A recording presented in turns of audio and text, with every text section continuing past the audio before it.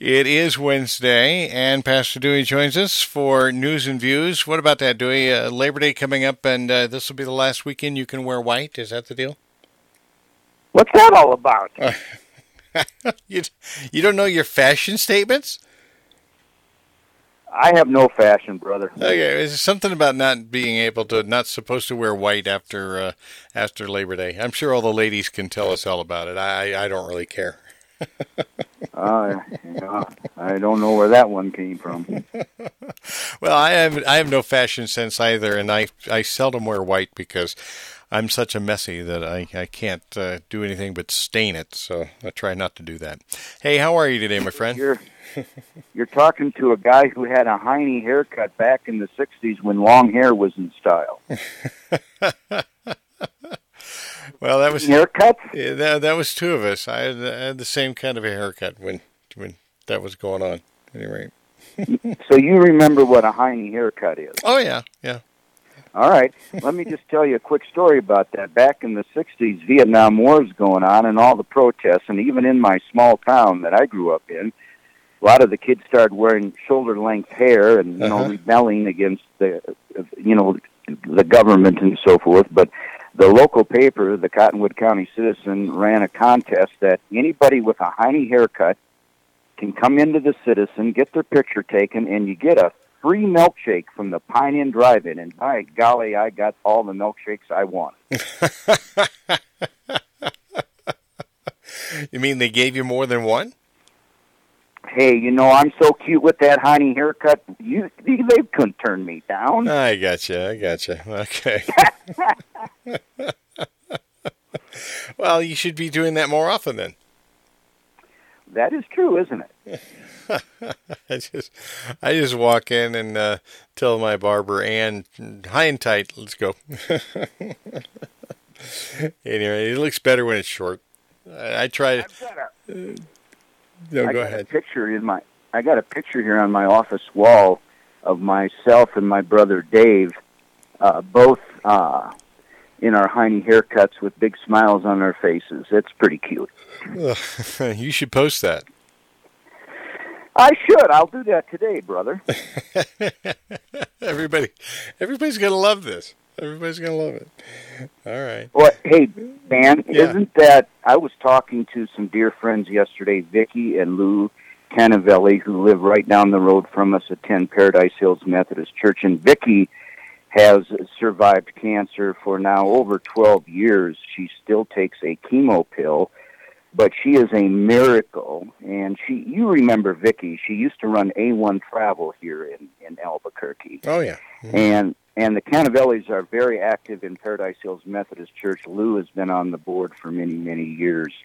And I was over there yesterday, and it was really great because we were talking about the old days and growing up, in the 50s and 60s, and it brought back so many memories. And I thoroughly enjoyed that conversation, and it warmed my heart. And I'm so ever grateful for the friendship and love of Lou and Vicky. Hey Dan, we were on a cruise. Vicky and Lou invited us to go on a cruise with them, and that's when I had proposed to Sharon, and so there's a lot of special memories with the Canavellis. That is cool. Yeah, there's something about talking about those early days, and it doesn't matter whether you grew up in the 50s, 60s, 70s. You just kind of love to go back and reminisce about childhood days. Mm-hmm. That's pretty cool. And what's really cool is in a conversation like this, and you go through the timeline now up until almost 2018, and you talk about how society has changes, and then you look at what that equals, then you really know why we're in the mess we're in. Oh, well, that's absolutely right. I mean, let's face it. Look at it. The difference. When you and I started school, well, I know when I started school, prayer was still allowed in school. The 10 Commandments were still on the wall. And now, of course, the only time kid prays is silently before they take a test, and there are no 10 Commandments. So, yeah. I know this is going to sound harsh to a lot of people, but by golly, when Dan and I were in school, and Dan played football, I did not. I was the student manager. But I tell you what, if nobody took their helmet off and stood up for that national anthem, they got their butt kicked off the team. Oh, absolutely. Absolutely. And man, you paid for a high price for something like that later on too.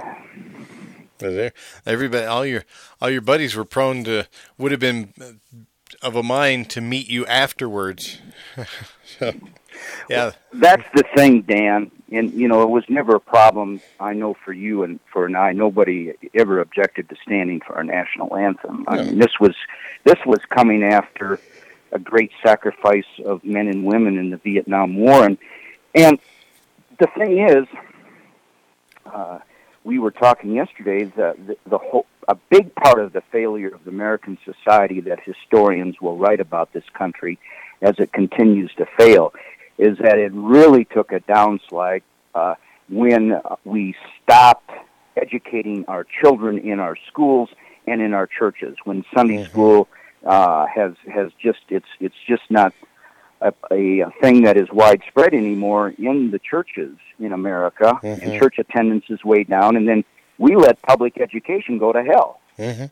It's interesting to note that it was by and large pretty standard that everybody that I went to school with was involved in Sunday school and church. It was a rare thing that anybody was not in attendance at Sunday school or a church in those times when I was growing up and where I was growing up. And that's not to say that they were all believers, that they were all Christians, that they all went to churches where the gospel was preached, but it was a standard thing. It was an expected thing in America at that point in time that you would be in church, and Sunday was a revered day. I can still remember the fact that you had to make sure your car had gas if you were going to go somewhere on Sunday, because you weren't going to be able to stop someplace and get gas on a Sunday.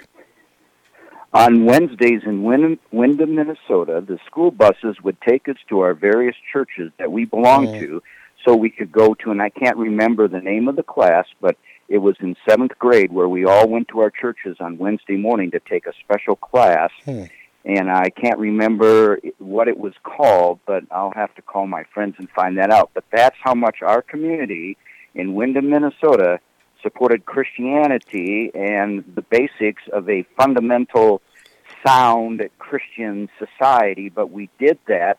Public school buses, my dad was the transportation director, the local school board ran by the local citizens, not by a state government or a federal government, gave us the freedom to do things like that. Well, it was there was more of a commitment toward one another, to education and toward, quote, religion. It was reciprocal. It wasn't just a one-sided type of thing. Yeah, you're absolutely right. Kids were encouraged to go to things like after-school Bible clubs, whether they were, most of them were off-campus, obviously. The Gideons, every year you got that New Testament from the Gideons. It just never failed. But it was a great thing. Yeah. When you were growing up in Illinois, did you guys, as kids and everything, and as you grew older, even into high school and after high school, did you guys ever get tied up in denominations? My initial reaction was you knew who went where, but that really wasn't too much of an issue. We didn't have any cults in our small Illinois town. It was your standard mainline denominations and then us offshoot Bible believers. So, no, I wouldn't say that we ever got caught up in denominations. And the reason I brought that up is because I think we, as a church family here in America, have got too tied up in denominations, and Vicki and Lou and I were talking about that yesterday. There's always going to be difference in doctrine, but we all have different parts of the body that we fulfill, and denominations weren't really a big thing with us. We all loved each other, and I'm telling you, Sharon tells me I grew up in Mayberry, and I think I did. Yeah, I get the same thing from time to time. Well, and all this, of course, there is no way to put the genie back in the bottle, to bring Pandora's, to close the lid on Pandora's box. It's gone. It's part of the history of America. It's part of what has made this nation great over the years, but it also explains to people who did not grow up in that generation why America's in the state that it is. And why so many people like you and I and many, many, many thousands of others fight for what is right and what we know the solution, Jesus Christ. And as Lou said yesterday, we're going to hell. The end is near. Only God knows, but America will never be the same. But we also must still carry out the Great Commission. Well put. Well put. Yeah. Absolutely. I agree 100%. That's why when things like Hurricane Harvey or any kind of other natural disaster comes, which really does capture the attention and the ear of American people, that it's so vital that the church at that point in time stand up and be a source to help physically, because it's the only way we'll get the opportunity. In some cases, it's the only way we'll get the opportunity to help spiritually. Mm-hmm. The role of the church, is always spotlighted during these tragedies, and what I would like the world to know, that's the everyday work of the church in much of America and in much of the world.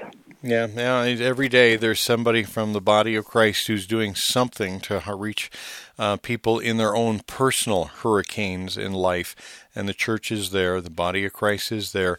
The Lord's church is continuing to do its work. We might look around and sometimes say, "Where's the church?"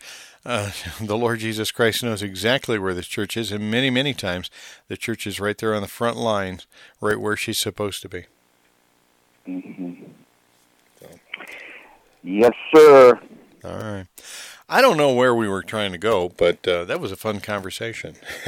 Well, it was Dan, and it was yesterday with Lou and Vicky, and I came out of there higher than a kite because it made me even more determined to tell the story of America and the American church and the role the church and Christianity played in the founding of America, and as America has thrived when it was thriving as a country. The one thing, Dan, that I'm praying for is that even the church really look hard at where we're at this time in 2017. It is ugly. It is really ugly. But we cannot give up. But we also have to look at the world as it is, the world we live in, and deal with it from there. And we've got to speak the truth. We've got to do it in tough love, but we've got to put the truth forward. I saw Joel Osteen on TV today trying to defend whatever happened with their communication and whatever. You know what? The church and pastors must tell the truth. Yeah. And when we make mistakes, we must say we made a mistake, and we must confess that. We don't put a public relations spin on stuff. Mm-hmm. It would have been something for him to stand there and say, we really misjudged. We really made a mistake here. We really blew it, but we're going to make it right. We're going to do the right thing now. That would have been a good way to handle it, and it would have been something that would have amazed the world, because we do blow it as believers in Jesus Christ. Well, thinking about this day and age, Dewey, I think about that the general who was told the enemies to the north, the enemies to the south, the enemies to the east, and the enemies to the west. And the general looked at the messenger and said, "That's great. They won't get away this time." Dan, the other top news story that I just don't think much of America is really looking at with clear eyes, that we must look at this. Vicky and Lou, I had Lou on KKIM at times, Dan, to talk about news because he's so astute in that. He's was a member of the U.S. Army. But we must look at this North Korean situation as a direct threat to not only the United States but the world, and they must nip this in the bud. It's going to be very difficult to do this without causing many deaths. Right. No, this is one of those things that should have been taken care of long before the Clinton administration opened the doorway for them to get nuclear weaponry. This is something that should have been dealt with long ago by administrations far and wide. Yeah.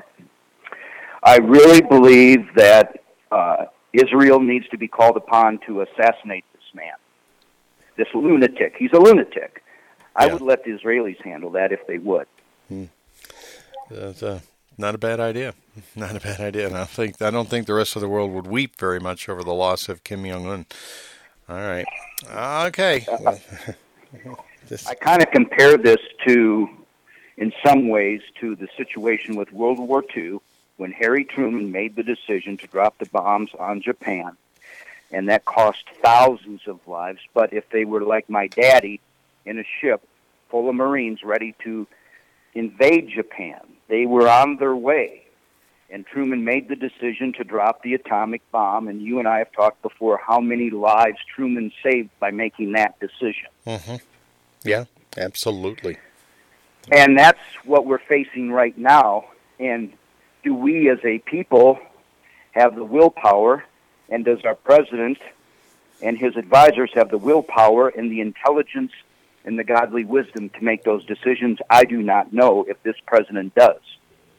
Well, and all waits to be seen. There's not a lot of despite some of the early tweets and comments. It's been pretty quiet from the White House on these days. And we'll see. We will see.